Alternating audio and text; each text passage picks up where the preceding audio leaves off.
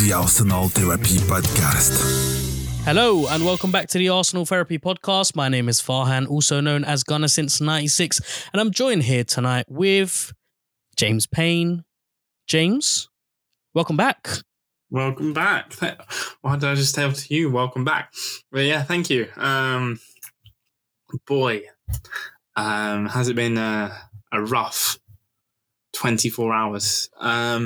You know what? This is the. I mean, for the listeners, this is the day after last night. Is that how you say it? Mm-hmm. The day after last night. The day after the game. The day after the day after the night before. The day after the night before, in which we all witnessed a horrendous game of football. A train wreck, a car crash.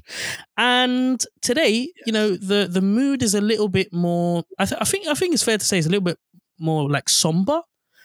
Rather than, I feel less angry, irritated, annoyed, and semi-heartbroken today than I was last night. Like last night, you couldn't speak to me. Last night, what gave me Burnley memories. the days where we started the podcast. Like last night was awful. But today I've had a lovely day. I've actually had a really nice 25 degrees, super duper warm and hot. No complaints. And then obviously you messaged me to remind me that we need to do the podcast, and then it kind of sunk back. Oh, sorry, I didn't know. Yeah, sorry. It's all right. I mean, I knew I was going to do it. I had to do it. I just didn't know when I was going to do it. I'm kind of glad that we did give ourselves a day, because I know obviously you were at the game last night. Yeah. I was in no fit. It would have been interesting to hear like the podcast last night, because it would have been a lot more emotional. Things would have been said maybe out of context a little bit. But I still am. Yeah, look, I still am very, very annoyed, and I'm still very increasingly agitated about everything, about the realities of, you know, the end of the season. But having said that, I've digested all of those emotions and feelings, and now I've accepted the fate that Europa League football is next season. And there's a tiny part of me which has accepted it, and which is like, right, I'm kind of looking forward to seeing Arsenal in European football, like in action in Europe. I think it does us more favours to be in the Europa League with this current squad, with the projects that we are in the middle of at the minute. I think the Europa League suits us better than the Champions League. Don't get me wrong, the Champions League is the pinnacle. It is where a big club needs to be. But I don't think, and the only reason I would have wanted Arsenal to be competing in the Champions League is because we would have been competing for Champions League type players in that how do you say it, in that ilk in that mold in that basket. Yeah, you know what I'm saying. And it's I guess the most annoying part about finishing fifth is that we won't be attracting those players anymore. I mean, who's to say that Jesus comes to Arsenal? Who's to say that Tielemans comes to Arsenal, and the fella at Juventus, what's his name? How am I forgetting really good players? Dybala, yeah. But right. Silver lining. There is a silver. Well, your silver lining isn't going to be heard, I'm afraid, because dodgy internet connections. Yes, it is not all over yet. You're right. And if I am experiencing problems with internet today. I do not understand why, because everything is fine on my end. But whether the gods just don't want me to record this podcast because of what I may say or do, I don't know. But there is a silver lining that we have a game to play on Sunday, and we need Tottenham to lose to Norwich. And if they do lose to Norwich, it'll be very, very Spursy. And, you know, but that will not happen. Can you imagine? I've seen. Can you imagine if Arsenal I mean, look, I feel stupid talking about it right now because, it's like the most unlikely of situations. Tottenham play Norwich, who are bottom of the league. They're relegated. Arsenal play relegation candidates. You know what would be? You know what would like just top everything? If Spurs lose to Norwich and then Arsenal end up losing to Everton, that would top everything for me. Like, and it wouldn't put it past me at all. Look. The thing is, that's not going to happen. I can sit here and say Spurs will win against relegated Norwich. They only need a point, and we will end up being in the Europa League. Last night, I witnessed something I've never ever witnessed as an Arsenal. I saw Arsenal fans at their lowest point last night. Some of them, I won't name any names, but some of them were, I would like to say, in tears. The people I were looking at around that ground, their faces told you the entire story and all you needed to know. And that is the first time. That is the first time as an Arsenal fan where I've gone, wow. You see what this club means to people, and you see how much it affects their daily lives. People are literally in tears right now, and I get it. You know, you as I don't know how to word this, but Arsenal fans, being from London, I know I live in Newcastle, so it's a bit easier for me. But you've travelled, 4 hours on the train. You've travelled 4 hours on the train to come up here. It's a massive commitment on a Monday night, and fair play to all the Arsenal fans that showed up. I think it was like 10,000. There was 52,000 in the stadium, so it was just a really tough night, and one that I enjoy. I have to be careful how I word this one. I enjoyed the fact that for me it was my first away game, and technically it was the first time I've been in opposition ground. Because first time at Newcastle, was it? Yeah, first time at Newcastle Stadium. Yeah. Okay. And let me just say, their fans, wow! When they are on it, they are on it. And last night I saw what it truly means to be a football fan. And not only what it means to be a Newcastle fan, and you could feel the kind of what Newcastle have been under these last few years. You could feel that kind of evaporate a bit. Yeah, like because it was their last home game of the season. They all had flags and stuff, and it was ridiculous. The Arsenal support were amazing. But it just wasn't. That didn't translate onto the pitch very, very well. And Xhaka made an interesting quote in he said, we didn't follow the coach's instructions. Yeah. I'm glad you mentioned that, actually, because a lot of people are taking the other quote about, indirects and whatnot. But the one that struck me as, quite interesting and something to dissect or look into is that comment, is that bit there where he said we didn't follow the coach's instructions. And it shows me it shows me two things. The first one, that we can't look at Arteta when we lose games in that kind of fashion. We can question in-game management maybe against Spurs and against Newcastle, maybe. I mean, I think he made the right choices in the end. He brought on the right type of players. He made the right substitutions at the right times. But I don't think we can question his tactical abilities, because we've seen it being demonstrated clearly on the pitch. He is a bright young coach. He knows he knows what kind of football that he wants to play, and that football is effective and it works when it works. But when it doesn't, and, I go back to Xhaka's comments, when players refuse to follow instructions or when moments get the better of them, it falls apart. So, number one, I don't think we need to look at Arteta, because I'm seeing a lot of comments directed at Arteta. Number two, what's going on with the dressing room? What's going on in the background? Why aren't players I mean, we can look at Arteta in other situations like January transfer window. I don't know if you remember. I don't know if I remember myself, but I'm pretty sure I made a comment that if we lose the top 4, it will be down to the fact that we haven't bought a number 9 in. It will be down to the fact that we haven't signed anyone in January transfer window. We need to look at that situation. We need to.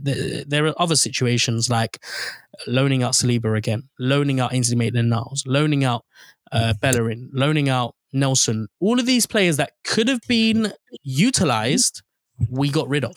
And one part of the argument is, well, they weren't invested in the project, or they were bringing the side down, or they just weren't happy to be playing second fiddle. Fine. But you managed to keep players like Granit Xhaka on board. You managed to keep players like Eddie Nketiah on board in January. You managed to keep other players like, quick, help me. Name another player who we managed to keep. I can't remember. Xhaka. I mentioned Xhaka. Oh, did you? But no, but the point is... Yeah, Elneny. The point is players were kept on board. They were convinced. Why weren't we able to keep those players on board as well? So, yes, Arteta's tactical abilities, awareness, footballing IQ is great. It seems great. Yeah. But questions now need to be asked about key points of the season. Like at the beginning of the season, why didn't we make signings earlier? Why did we make it lastminute.com? Well, we're making it seems like we're making signings early this season. The next season, it talks of Aaron Hickey, £25 million. Yeah. Marquinhos, Gabriel Jesus to some extent. We have to see now, really. Who's the goalkeeper from the MLS? Matt Turner, yeah. Matt Turner. A Houston trustee. Oh, let's not go there. It's yeah. But yeah, I mean, look, I'm glad to hear that you had a pleasant-ish experience at Newcastle. I think anyone would. Let me not get this straight. I'm not saying. Oh yeah, I enjoyed that. Look, I enjoyed the experience of going to an away ground such as Newcastle. But when it comes to Arsenal and that performance, I've never seen an Arsenal fan base be so low after a defeat. Yeah. There was people asking questions, like literally screaming, why have we lost that game? People were going up to each other saying, why have we lost that game? We've just thrown it. And then people were getting angry and it wasn't nice.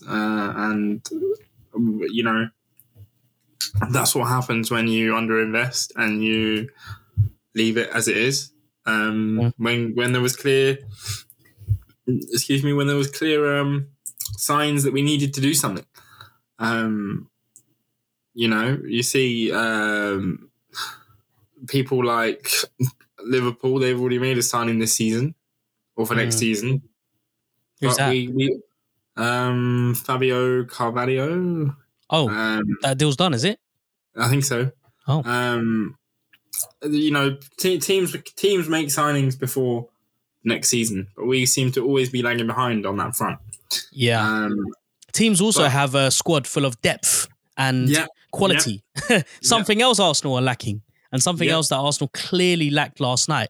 I mean, I never in my wildest dream would have thought, come this stage of the season, we would be seeing the likes of, with all due respect to them, we'd be seeing the likes of Elneny, Xhaka, Nketiah, Cedric, still be, start playing first team football. Yeah, the team is dropping like flies last night. To have to make I think that's our second substitution in the mid game. I think we did it last week, didn't we? Yeah, we were forced to. I think no, we didn't. Did we? Well, I don't know, but it seemed like Arsenal players are dropping like flies, and all things are going wrong. So, I want to start this episode with a very interesting tweet. It was like a how do you call it? A thread. That's it. It's called a thread, isn't it? A thread from Legrove at Legrove. Legrove, he's got his own podcast. They've got their own podcast and also blog. And I really enjoy some of the stuff that they write because it's things that make sense. Like, but they say it in a really nice, concise fashion. Yeah. So the first one is it's basically a thread explaining why finishing fifth is not necessarily a good thing, but maybe some of the good things that we can take away from this season and finishing fifth. Yeah, it's like some of the lessons that we've learned. So football is an emotional game, but judging progress need not be. Arsenal will finish fifth, likely with 69 points. For me, the path forward has never been clearer. Here are some considerations when judging the season. So the first one, shocking start. We obviously weren't ready for day one of the season. We added 5 players to the first team and then didn't give them a pre-season. COVID rocked us, but bigger issue was the late business. So what lesson did we learn from this? Recruit earlier. The second lesson, squad management. Arteta needs to manage his squad better. He has a tendency to go all in on 11 players until it breaks. Then he prays the players he ignored will come good. The lesson, except sometimes a win might turn into a draw, but if that preserves a key player, it's worth it. Also, add more depth. That was just my part. Not in the tweet. Adding more depth. The table, okay, likely 69 points. Bottom of the top 7 for goals. Opportunity, we need to sign a prolific goal scorer that has it all. No cast-off players. Our new centre forward could be worth 10 points. Is the most consequential move of the summer. We cannot miss it. The defence, last season, we conceded 39 goals. This season, we've conceded 47 goals, 18.6% swing after adding 100 mil in defenders. The hope, average age of our defense is 24 and defenders often peak later. And the opportunity is to add proper competition. We need a new backup keeper and we need to get Saliba in amongst the thick of it. There's also some other stuff that he mentions like injuries, character, and a little conclusion at the end. January window as well. So I advise or I encourage you to go and have a look at that on Le Grove's Twitter page. But some really, really good points. Some really, really good points. And I think this episode is inevitably going to be more about the consequences or the I'm sure. What's another word for consequences? The reality, really. Yes, there's another word I can't think of. Going to be in my head. This episode is basically going to be the reality that, to put it bluntly, we've bottled it. To put it bluntly, we absolutely bottled it. You can say what you want, you can dress it up how you want. Spurs, you know what? You deserve the right to banter us because that's what's going to happen. They're going to be bantering us all this time because we had games in hand. We were called Games in Hand FC. And we've blown it with our games in hand because we lost to Tottenham and now we lost this one. And if we lose to Everton, then we've really fucking bottled it. Southampton are 1-0 up against Liverpool. Wow. Anyway, sorry about that. Wow, okay. I was meant to have that game on in the background, actually. Yeah. But, yeah, look, we've bottled it. We now need to look at the positives, if there are any, assess, what we could do better, and how we're going to move on. I mean, look, the inevitability, the inevitable has happened. We have finished 5th. Okay, well, we will be finishing 5th as it looks like. I know there's a game left, but let's be honest. Arsenal are going to finish 5th. They're going to qualify for the Europa League. That for me puts more pressure on Arteta and Edu and everyone else in the back in the back room. Yeah, in the back room. Than they would have if they were to finish 4th, because Champions League football means that games are spaced out a little bit better. There is a better structure in place. Europa League, the structure is a bit of a mess. Thursday football, more games. When you qualify, is there a last 32 round or is it gone to last 16? Last 32. Is there still a last 32 for Europa League? Yep. Right, because it was my understanding that the Conference League, the creation of the Conference League meant that there is a last 16, not 30. Anyway, I have to double check. But look, ultimately it means more games for Arsenal, more different places in Eastern Europe that they're going to have to travel to. And it now means that they're going to have to prepare a really big squad. They're going to need depth. They're going to need 2 or 3 players in each position. Once upon a time, it was okay to have just one player to, oversee a position. So if Tierney's injured, you got Tavac. If, Tomiyasu is injured, you've got Cedric. That can't happen anymore. Not only that, we need quality, but it also gives us an opportunity now to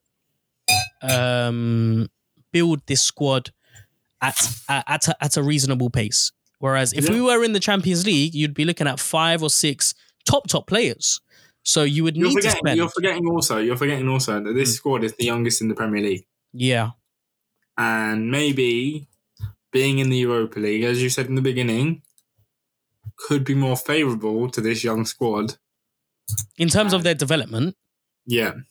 Yeah. And in terms of player growth, and in terms of the next phase of the transformation of the makeup of the squad. So maybe there won't be as much of a desperate need, or there won't be that much of a panicky rush to get players like Xhaka and Cedric out. Of course, I would love for them to be moved on and for them to be replaced by players that are 10 times better, but at this stage, and knowing what Arsenal do in the market, highly unlikely. Like, I don't expect us to behave any differently than we have been in the last 3 or 4 seasons. Last season, last summer, I guess there was a need to buy in certain players because finishing 8th, twice was just not really the kind of situation that we need to find ourselves in. I think if we're in the Europa League next season, it might not change our plans, right? Because apparently, if you talk about Jesus, apparently he's on board with the plan, right? Mm. So if the plan changes slightly, would he still come? I don't know. I don't know whether Arsenal have the pulling power anymore, if I'm honest, because it's been far too long. The pulling power is Mikel Arteta in this case. Well, maybe, yeah. I guess so, because he's the man behind the project. He's the one driving it. But if you look, and Jesus has worked with Mikel Arteta in the past as well. So he has. But I know that certain players like Jesus, who I think so underrated, by the way, players of like massive quality, versatile, but also that kind of player wants to go somewhere to win stuff, whereas players like the types of players that we have signed, like your Tomiyasu's, your Ramsdale's, Ben White, even Gabriel, players that are not really players that you would look at and be like, oh, maybe we should sign him. Very, very under the radar kind of players. Even this Marquinhos fella, I mean, I've seen some of his compilation. It doesn't look that great, to be honest. But who knows? So maybe this is a blessing in disguise. Maybe Arsenal now don't need to focus on these flashy players like Jesus, Tielemans, and others. Dybala, because once upon a time they were also a nobody. So maybe now Arsenal get their proper Arsenal scouting hats on and look deep within the French league, the German league, the Spanish league. Look for players that have been even Eredivisie. Is that you say Eredivisie? Eredivisie. Such a fool. Eredivisie, the Dutch league. Right? Yeah. Ten Hag is now at United. He will undoubtedly be taking all of his star players from Ajax over. But the Dutch league is a league that's slept on by many. These are, young players who are properly equipped to then take their careers to the next steps. So, blessing in disguise, maybe. We'll have to see how Arsenal conduct themselves in the transfer window. It does worry me a little bit that Edu has his eyes set on Brazil and he is only favourable towards Brazilian players, which is, I've got no problem with it, but it just means that we are neglecting a big market. everywhere else. So anyway, time will tell. The season isn't over yet, so I don't know why we're having these types of conversations, but it does seem like it's over anyway with that defeat. Let's talk about the starting lineup, because I was very, very pleasantly surprised to see Emil Smith-Rowe. Well, not just Emil Smith-Rowe, but Gabriel and White. Two players who were a massive doubt. White, we knew was on the bench for Spurs. He didn't come on, and I guess we expected he would start. But Gabriel, what seemed like a hamstring problem was what? I still don't know. Did they end up diagnosing what it was? No, I don't know. Because he looked fine against Newcastle. He looked a bit shaky at the beginning, I have to say. But he started. He was in the starting lineup. Tomiyasu was there as well. He did end up coming off. But that back four, how would you? What was your kind of reaction? I was happy to see Emil Smith-Rowe back. I think Saka and Emil Smith-Rowe together are a good combination. You know, we've created a chant over them this season. Saka and Emil Smith-Rowe. Even in defeat, I have to sing it. But yeah, you know, there was doubts going into the game saying that Tomiyasu would have to, you know, assume a new position and play in that back four. Finally back in his natural position. Yeah, finally back in right back. But then he had to go off, so it didn't really, you know, he didn't really have that much time to show what he could do. And when he did get on the ball, I don't think he was very good. I don't think many players were good last night. To be honest, I think they just lacked everything that you need when you're in a fight like we are for top four. I think maybe it was the fact that it's a young squad and they haven't had that pressure before. But you know, as Jacques said in his interview, you can be 10 and you can be 10, 20, 30. You still need, for what I'm quoting him, what he said, you still need the balls to be able to go and do that.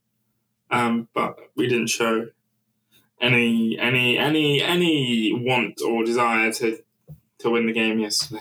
Yeah, because I have to be honest, having seen the starting lineup, I was, you know, like I said, pleasantly surprised to see Gabriel and White, but also quite positive and optimistic about, you know, getting the 3 points, because you've got Tomiyasu, Tavares yet questionable, but Xhaka and Elneny who have done okay. Saka, Odegaard, Smith-Rowe have been really good this season. Up until the last 2 weeks, actually. Nketiah, we know what he can do in that position. So, and then on the bench, we still had Martinelli, Pepe, Lacazette, and each of them have, you know, a quality in them that means when they come on, they can change the dynamic of the game. Newcastle, on the other hand, also had a very strong lineup. Joelinton, Gomares, St. Maximin, Wilson, Almiron, sorry. I mean, yeah, like I can't fully grasp yet what happened. Usually what happens in a game of football is the 90 minutes is broken up into intervals with both sides having control in moments. There are moments of the game where one side will have momentum and then it will kind of dip a little bit. The other side will then take advantage of that. This game, it was pure 85 minutes or 80 minutes of constant Newcastle control, press, consistent pressure and advantage. Not really advantage, but basically they were just incredibly superior. Absolutely. And you were there as well, so you could see the whole pitch. You could make out exactly what was going to happen 2 steps before it did. Yeah. I've never seen us play like that. So abject, so slow.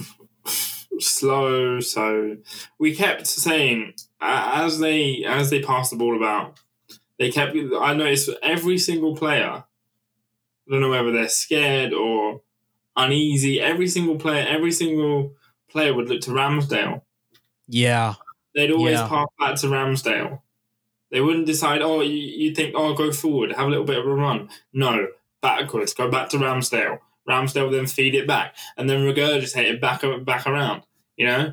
Regurgitate is the wrong word to use, but they'd recycle, it would become like this recycled thing where you'd go Ramsdale, forward, have a little bit of a run, back to Ramsdale, have a little bit of a run, pass it about. But there was no, no desire, no nothing. It was just an absolute mess. You make a good point. In the second half, to be fair, I know I'm skipping a little bit, but in the second half, we picked it up a little bit, but it was still more of the same rubbish. Yeah, I think it was too little, too late. When they scored their first goal, that's kind of when Arsenal decided to start playing.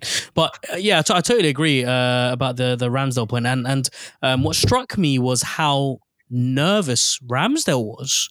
Yeah, he kept slipping over as well. Yeah, kept slipping as he was taking the goal kicks, but also you could just tell his body language as he was communicating with the defenders at the back, as he was high-fiving or fist pumping or whatever it was. When White or Gabriel or someone clears the ball out for a corner, and you could see it in his eyes.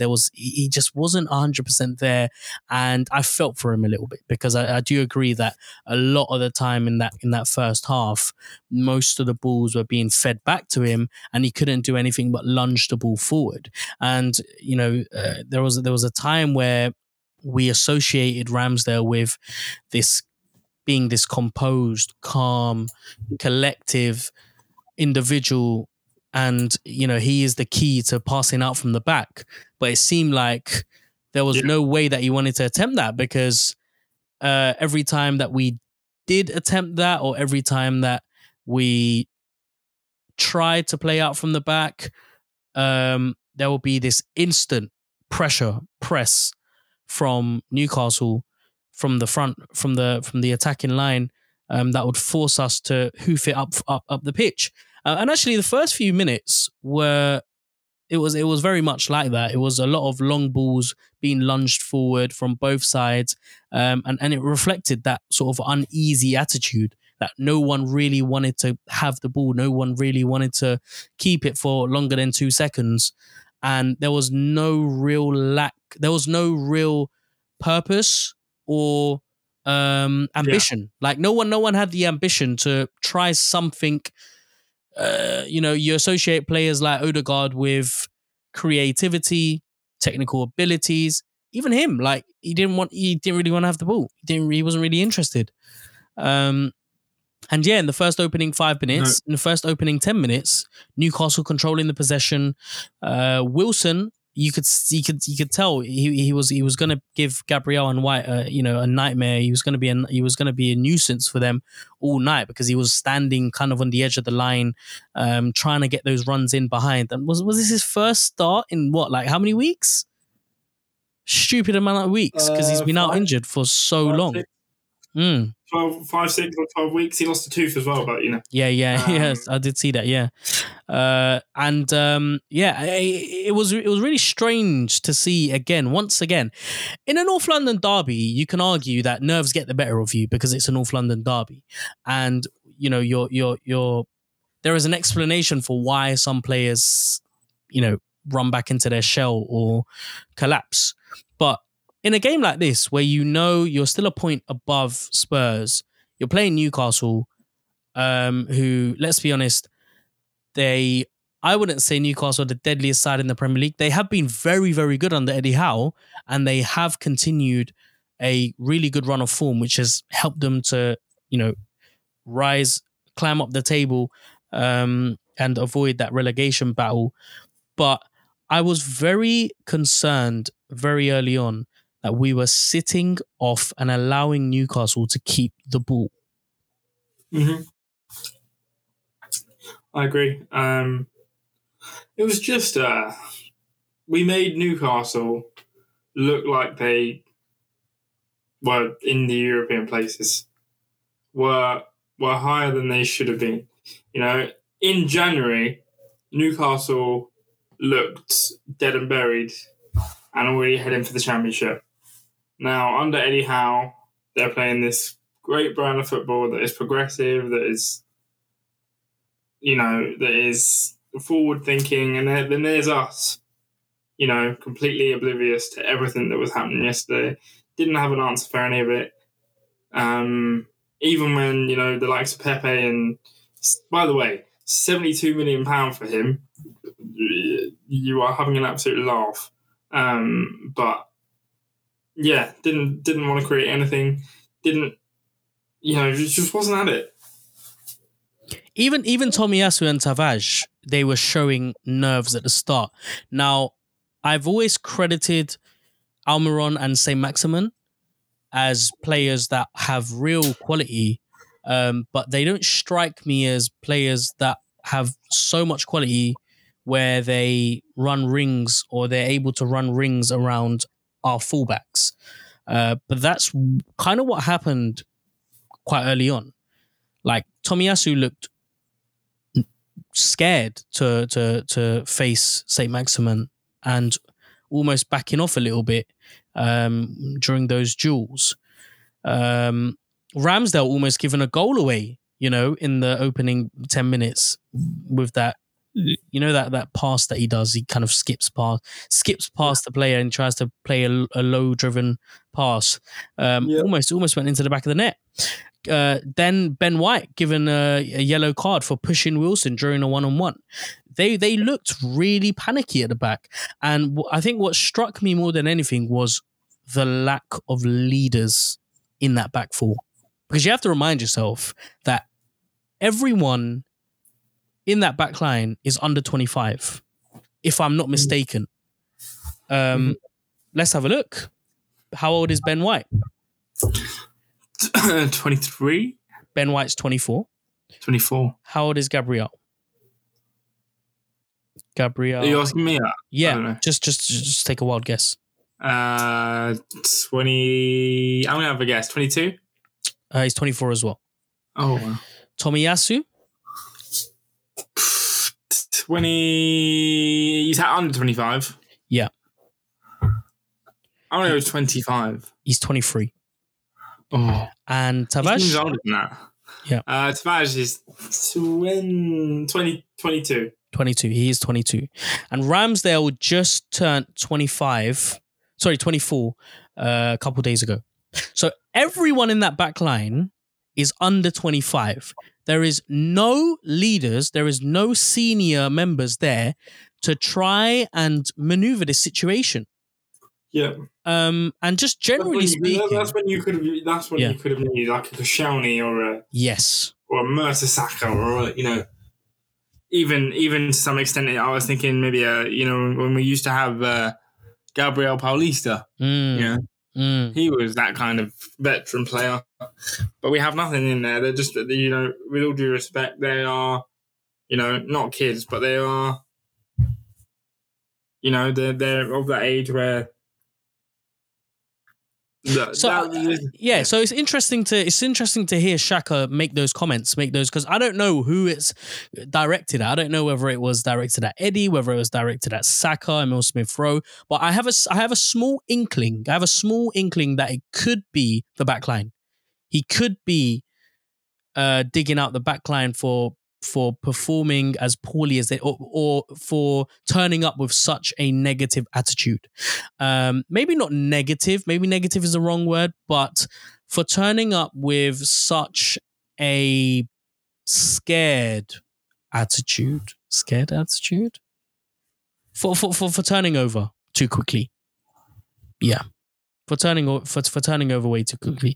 And you know, that first 10 minutes, the first 10 minutes really was a very shortened picture or short story for what was to come. Not a great start. Very shaky, very panicky at the back. Likely to concede every time Newcastle push balls deep into our half. And no, Newcastle weren't absolutely amazing. They were just absolutely amazing off the ball. They weren't great with the ball. They had the ball. They would put it out wide. cross the ball deep into the box, and it will be, cleared out, scrambled out almost, for them to then have another go. Horrible start. And then, the next 10 minutes, very much the same. Newcastle playing with the right attitude every time they have the ball. Every time they have possession. Every time we have possession, Newcastle press our back line, puts us under pressure. We lose possession by sending the ball up all the way into the halfway line, onto the halfway line with who but Dan Burns to clean up. There was no one up there to pick up any loose balls. You're not going to expect, Bukayo Saka, Emil Smith-Rowe or Eddie Nketiah to compete against the likes of Dan Burn, Shah, Kraft, and Target, So that was for me, that was really irritating for me when they started to, push long balls forward. Like, I don't understand why Ramsdale was kicking the ball long every single time when all that was happening was the ball was just being returned back into our half. And the pace of our passing was really slow as well. You were watching it from kind of like a bird's eye view. You could see the midfield. I couldn't really tell as much because the cameras were panning back and forth. But did you notice anything from Elneny and Xhaka? Like, what was their positioning like? What was their attitude like? You can almost tell, because I think the battle was lost in midfield, and that's what lost us the game effectively. It just seemed, from what I'd pinpoint Elneny on this one, and sorry to be Elneny, respectful to footballer, but not the best yesterday. He just every player, especially in that midfield, as you say, it seemed to be a little bit, I don't know, not on the same page. A bit when Elneny goes forward, he only drives forward a little bit, and then is forced back by Newcastle's defence. You'd expect the midfield to then slot through Odegaard for a pass, and then let the creativity really happen. But there was none of that. No fancy, no direct balls to Odegaard. He barely got anything. And then obviously, because we have an inexperienced number 9, you then have that to contend with, where you don't have the Nketiah doesn't have the effect of a out and out number 9, which is probably the main problem as why it's cost us top 4, as you said. Because he doesn't score enough goals. But not just that. I mean, like, what was his work rate like off the ball? What was he doing when we didn't have possession? When the ball was playing deep, when the ball was being whipped in deep into our box, where was he? What was the movement like? I can say that about the whole team. The body language was they were just walking at times and jogging, and none of the team, not just Elneny, not to just single Elneny out, none of the team were particularly at it at all.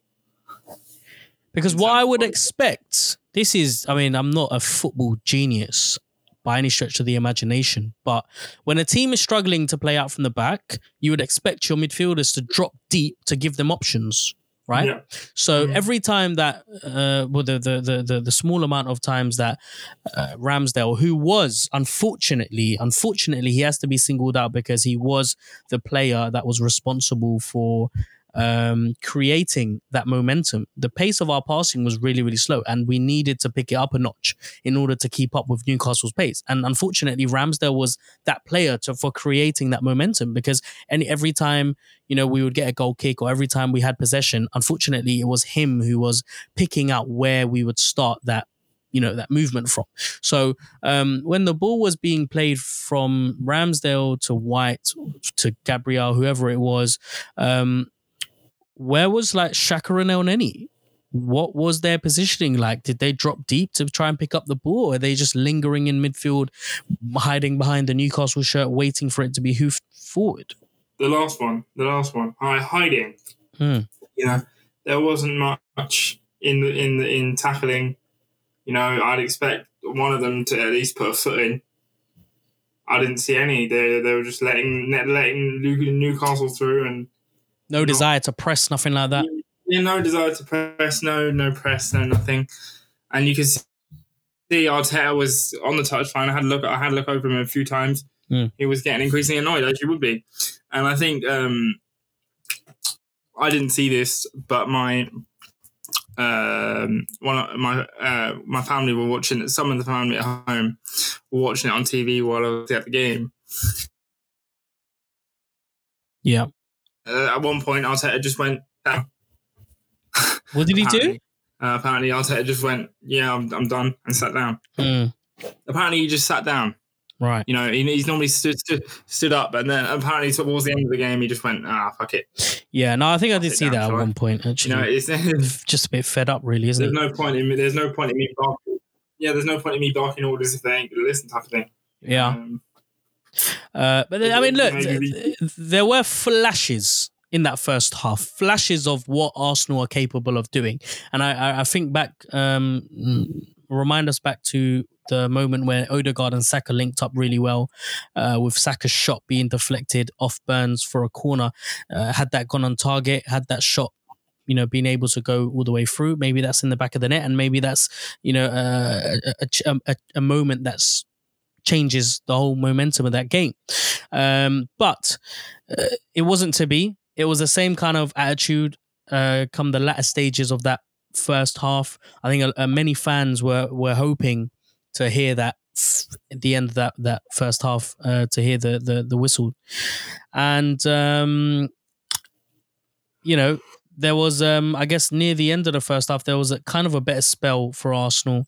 We were seeing a little bit more of the ball. We were getting into the feet of Saka and Nketiah, whose pace were certainly something for Newcastle to keep an eye on. But we just didn't get it into their feet enough. I want to talk about Emile Smith-Rowe and kind of the plan for why Smith-Rowe played instead of Martinelli. I imagine it was to shore up that side of the defensive half, because we know, you know, Tavares, as much as he loves to drive forward, he's terrible at tracking back, leaves that gap. And there has to be someone with some defensive ilk or some defensive discipline to close that gap up. What did you see from Emile Smith-Rowe in that first half? And what did you expect from him, more importantly? From who, sorry?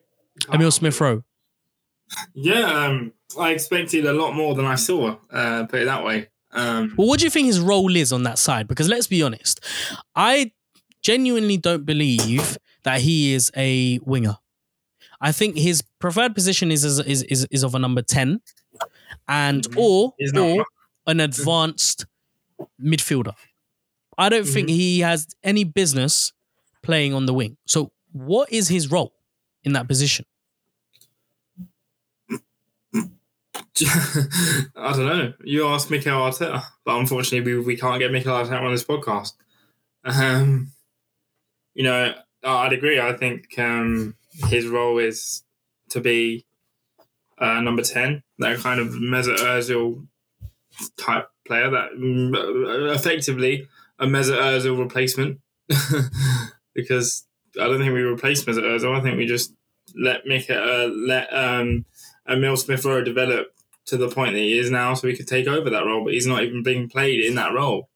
You know, he's a number 10 that's playing on the wing. You know, I agree. Because his qualities are that he's very silky on the ball. He's good at linking up well with others, and his intensity. He has, you know, he plays with a lot of intensity on and off the ball. So surely you play. Fair, we have now Martin Odegaard, so. Yeah, no, I know, but I mean, even to play him as a midfielder, surely is far more beneficial than to see him out on the wing, because we were destroyed down that flank. There was nothing going down it. Alan said Maximum. Yeah, no, I think Saint Maximum was on the other side. Yeah. He was at the side where Tomiyasu was. It was Almiron, wasn't it? Who was on Almiron? Yeah. Yeah, Almiron is a player. Hasn't really hit the heights of what he was capable of at Atlanta United with Joseph Martinez, but is still a player there. A really good player. He had a really good game yesterday. Yeah, interesting to see no Joe Willock as well, actually. I don't know if he's injured or what's going on there, but I felt like he would have been a little bit, you know, I think if he'd have played yesterday, he would have been a little bit in two minds whether to play against Arsenal. I like that because, but you know, yeah, I don't know, man. I'm kind of stumped for words. You know? I mean, look, say what you will about Joe Willock, but there is a player that could have been really well utilised at Arsenal last night, because there is a player who galvanizes everyone around him. I think he's the type of player when things aren't going well, when the tough gets going, he would be the leader then, technically. Yeah, and that's what was missing in that first half. That's what was missing throughout the whole game. There was no leaders. No, I haven't watched that game. I can't see it.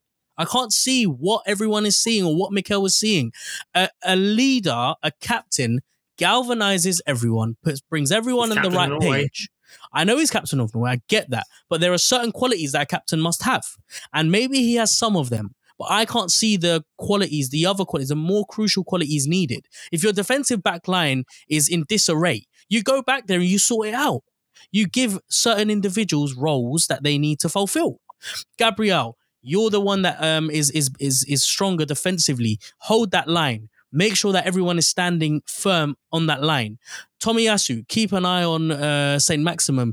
Double up on him if you have to. Hold that line. You know, everyone just looked like they were just carrying themselves.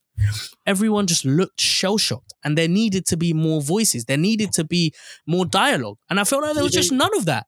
Do you think then, for instance, we should give it to Ramsdale then? Even Ramsdale. I mean, you know, this is.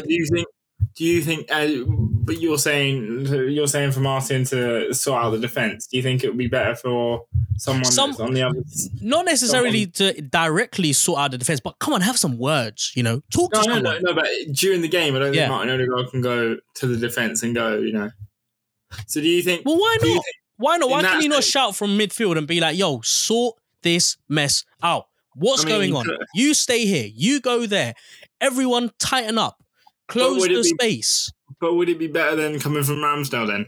I mean, I think for the most part on that side of the pitch. Yeah, so for the most part, we know that historically, and I think there's a trend that, you know, most captains you'll find are goalkeepers. But I don't know. I don't know whether I trust Ramsdale. I have to be honest. Again, lack of experience, lack of game management from him, because he hasn't been in moments like that. I mean, I guess you could make the point for Sheffield United and Bournemouth. When he comes back? I don't know. I mean, even Tierney, is Tierney loud enough on the pitch? I look at other teams in the Premier League. I mean, let's have a look at other teams in the Premier League. Let's discuss the caliber of captains that we need. Okay, let's go to the table. So, Man City. I can name you one player already. All right, so for Jordan Henderson. Henderson, right? The perfect example. Man City, Milner, Chelsea. Man City, Milner, no. Oh no, he's at Liverpool. Oh my God, how stupid of me. Right, even okay. Let's say who's at Man City? Who would be the perfect caliber for captain? It's De Bruyne at the minute, but I wouldn't give it to him, to be honest. I don't think he's. We've got Edison. No, not Edison. Okay, do you know what? Forget it. Let's talk about Jordan Henderson. What does Jordan Henderson have that Ramsdale, Odegaard, Xhaka doesn't have?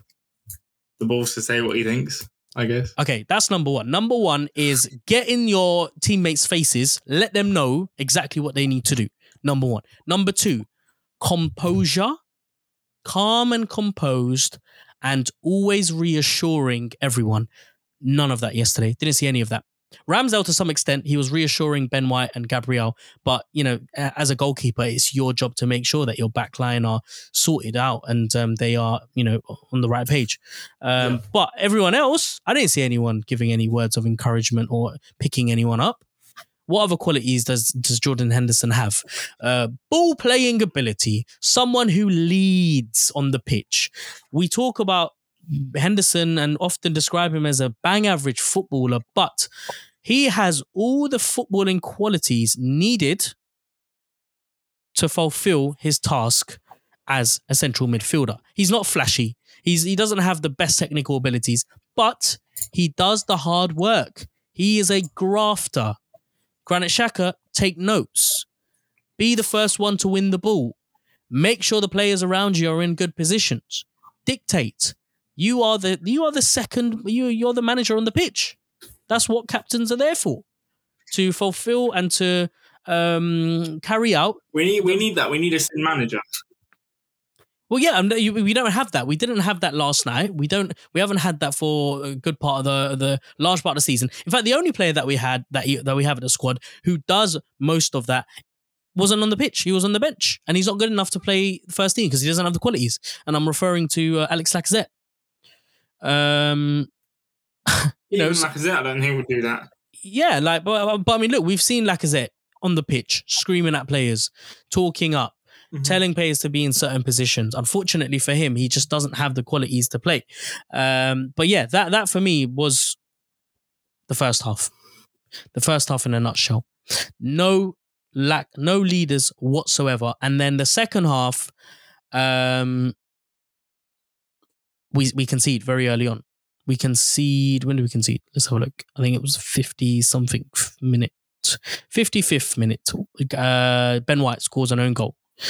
And just before that, Martinelli comes on for Emile Smith-Rowe, which was needed because the pace of the game was dead.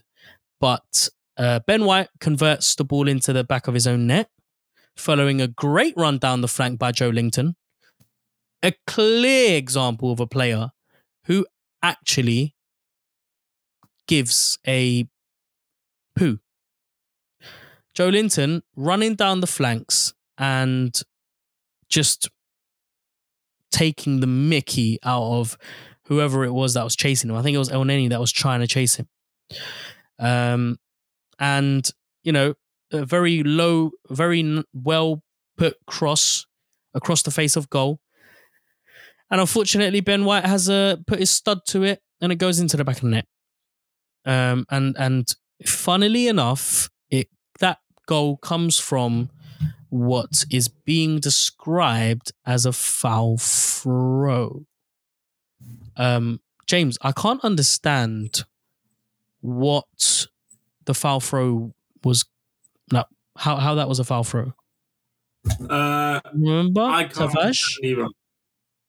Yeah, I can't understand either. Because I've seen it. I've seen it in close, proximity. To me, that seems normal to me. So I don't know what. What is it that he's done wrong? Because a foul throw would mean that he did not. His hands were not above his head as he threw the ball. Right. A foul throw is when your hands are below the head, but his hands were above the head. So how's that a foul throw? I have no clue. Other than the fact that referees. I mean, we have to be honest. This wasn't a game of dodgy officiating. That was a dodgy decision. Was it not? No, I'm saying that was a dodgy decision, but the game was lost due to just Arsenal not turning up. It was lost because of a poor performance and a poor attitude. You know? So... Sorry, not to make excuses, but didn't we have some fouls that should have been given? Should we have some fouls that should have been given? I think so. I think Smith-Rowe's shirt was pulled and there was no foul given to us in the first half.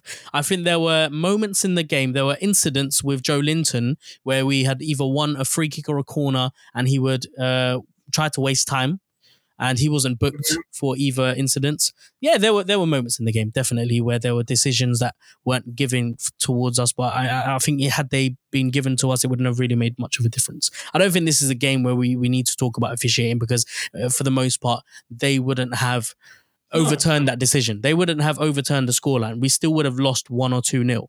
And it's so surprising to me that the moment that Newcastle score, Arsenal finally start to play. Is certainly after maybe 10 or 15 minutes after the first goal, but almost immediately Newcastle continues to charge forward. Almiron and St. Maximum leading the line, looking likely to score a second goal. Arsenal absolutely spineless. If you were to put it down to one reason, one factor for why Arsenal lost that game, what would it be down to? Lack of desire, lack of belief, lack of press, lack of... I know you asked for one, but there's many. But what does that come down to? Lack of experience, probably. Experience on big occasions. That's what it is. Yeah. You know, we could have done it at Tottenham, bottled it. Could have done it here. Could have done it respectively here, and then if we'd have won at Everton, we would have done it, bottled it. So whether it's young players are too inexperienced or the like, I don't know. There seems to be this running theme of Arsenal losing a game and then losing 2 or 3 more afterwards, and then winning 3, 4, 5 games. Agreed. Yep. We go on this. It's like we go on this run, literally 3 or 4 times a season. Exactly. Yeah. So at the beginning of the season, we lost those 3 games. We lost to Chelsea. No, that was in Chelsea. We lost to Brentford. We lost to Chelsea. We lost to City. We then beat Norwich, Burnley. Do you know what? Do you know what as well? Yeah. After 3 games, Arteta was offered a new contract. Yeah. After lost those 3 games, Arteta was offered a new contract. So do you think I don't know, I mean, what do you put that down to? Do you think that is a factor? Do you think that the club have This is not me saying what This is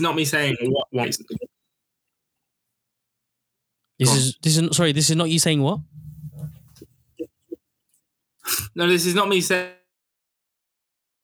Oh, that's so annoying. I really wanted to hear what you were going to say, but you cut out. I guess I'll just put my 2 cents on this contract situation. I don't think Mikel Arteta being given his contract has had any bearing on the results. I think that they have. Yeah, I can hear you now. Yeah, sorry. As you were saying, right. You don't think Basically, apparently, in the press, Arteta was offered his. Oh no! It's so annoying. Every time he wants to say it, he cuts off. We lost those 3 games. Right, he's gone again. Hello? Yeah, quickly make your point before you disappear. Oh, no.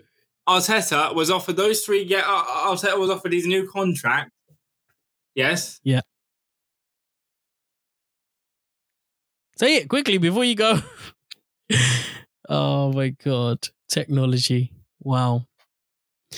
I don't think James is going to be able to make his point, so I'm going to make mine. I don't think him being given a new contract has any bearing on the results. I think that decision to give him a new contract was made maybe months ago. You know, everyone could see it that there is something happening at Arsenal.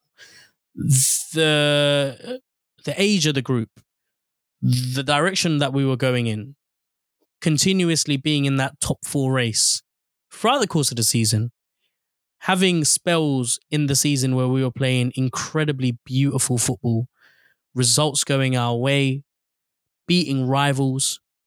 I don't think that this was a spur of the moment thing where the board were like, you know what, this is the right time to be offering him a contract. I think they planned this 6 months before, 4 months before, maybe even 3 months before. But I don't think that offering him a contract at that moment should be something to consider when looking at the games that we have lost in the last few weeks. Maybe they could have timed it a little bit better. Maybe this announcement could have been saved until the end of the season. It was very random to just announce it the way that they did. And we won't know the reasons for why they announced it at that time. I guess maybe we might get a glimpse. Maybe we might get an idea come the documentary. Earth Hello? to James. Yes. That better? Off you go, mate. Right. Basically, I didn't want to get misconstrued when I just said that. Because I understand that Arteta's doing a good job. But what I was trying to say is, apparently, when he extended his contract, when they gave him his contract, it was after the 3 games we lost at the beginning of the season. So why are you extending a contract if we just lost 3 games?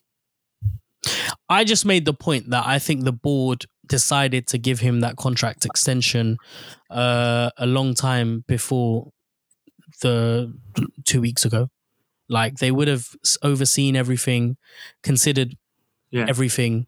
You know, the fact that we've got such a young squad, the fact that they are doing such incredible things, the fact that we're in this top 4 race, the fact that we've been playing beautiful football, all of this would have been accumulated. It's not something that they would have just randomly decided.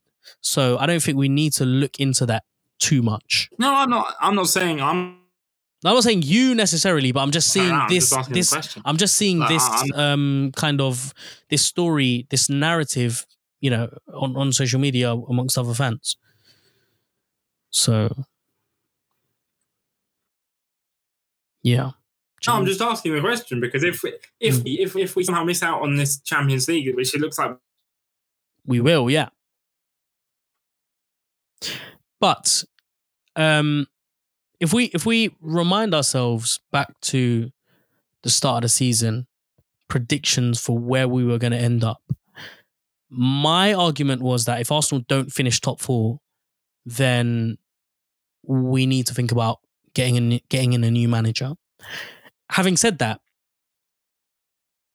having witnessed this season and everything that we have done, the football that we've played, I think that we give Arteta another season because he's overachieved, in my opinion.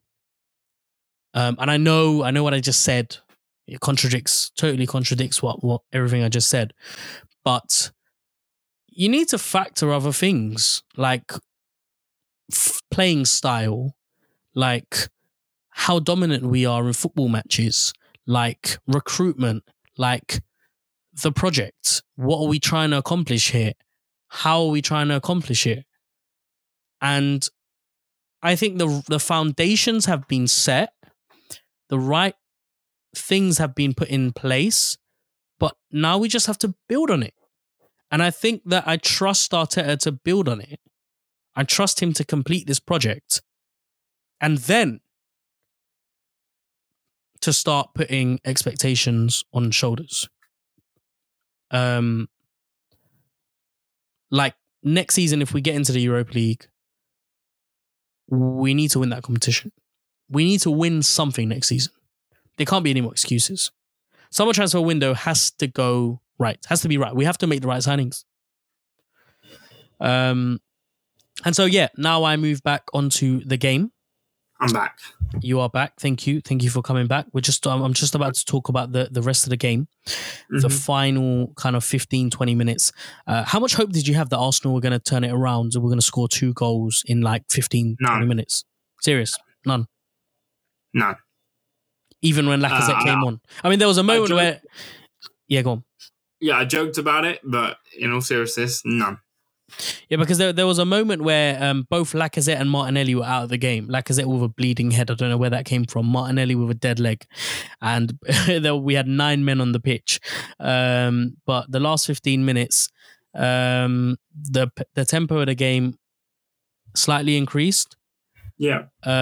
Martinelli was making a difference down that flank, offering more than Emile Smith-Rowe, adding spontaneity and a surprise element as well for Newcastle to worry about. There were a few decent corners being put in by Cedric, but nothing really that we were able to do.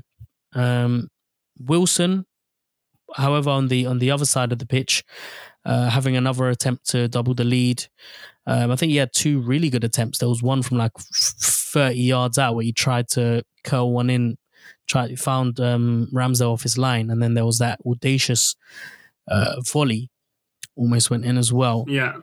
Pepe comes on for Gabriel in the 72nd minute. So look, Arteta did make the changes necessary. We did bring on all of our attacking players. Lacazette came on, Martinelli came on, and Pepe came on with like 20 minutes to go. Arsenal going all out attack. Newcastle for like 5 or 10 minutes deciding to sit off a little bit. But they were deadly on the counter attack and they kind of made us pay. And it shows actually the mentality and the mindset of someone like Eddie Howe when he's taken off Saint Maximin and Almiron for then two more attacking players in Fraser and Wilson. Sorry, in Fraser and Murphy. A fresh injection of attacking personnel added to really punish us. And they almost punished us when Pepe underhits a pass to Xhaka, which gets taken by, I don't know who it was. I think it might have been, it wasn't Murphy, it was someone else. But Arsenal are then left with a 2-on-1 with Murphy's shot somehow being miraculously saved by Ramsey. I think it was a poor shot at the end of the day. But it was moments like that where you looked in the, well, they can look in the mirror and just, it wasn't enough. We don't have the right quality of players. And it's a shame. It's a real shame. There seems to be a curse at Arsenal where when players start to perform poorly, they can never recover. And you only need to look at Aubameyang for this, where a player has left Arsenal from, having suffered such a bad run of form, goes to La Liga for one of the best teams in the world, where you could argue the pressure to perform, the pressure to, score goals is far higher than what he was under at Arsenal, and he's delivering. So I don't know. It's not just under Arteta, though. It was something which was under Emery and under Wenger. But this curse of Arsenal players, a dip in form is almost always permanent. James, I was just saying that Pepe is a player that has been lacking some momentum and some form, but it seems to have just completely killed him off. Yeah, the £72 million seems a lot far away than it should be. He's not worth £72 million. I think we established that years ago. Or, when we first signed him, I think nobody thought it was worth that money. But that the confidence of not being the consequences of not being played or picked under Arteta barely is possibly Even players that have been picked, though, like Bukayo Saka, for instance, you could argue that he's been overplayed. He's burnt out. This could be the last time you'll see. Yeah.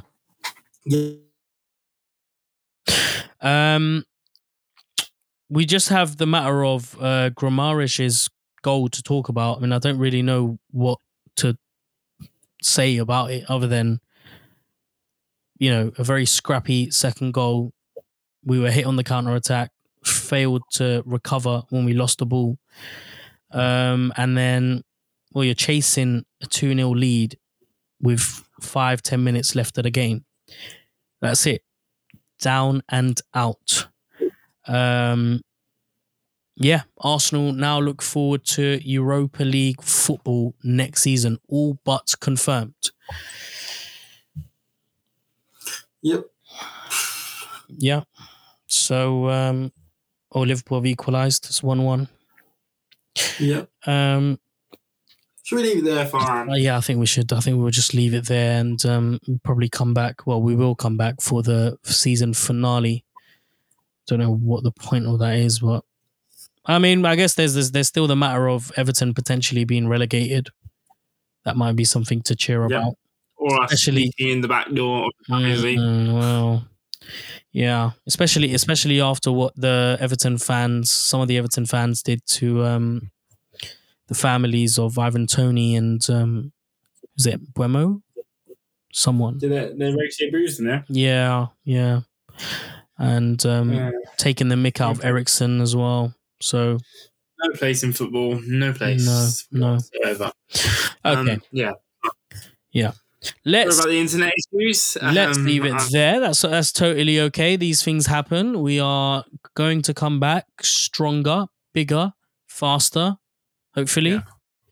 It reflects the current situation we're in with Arsenal, so I don't mind it at all.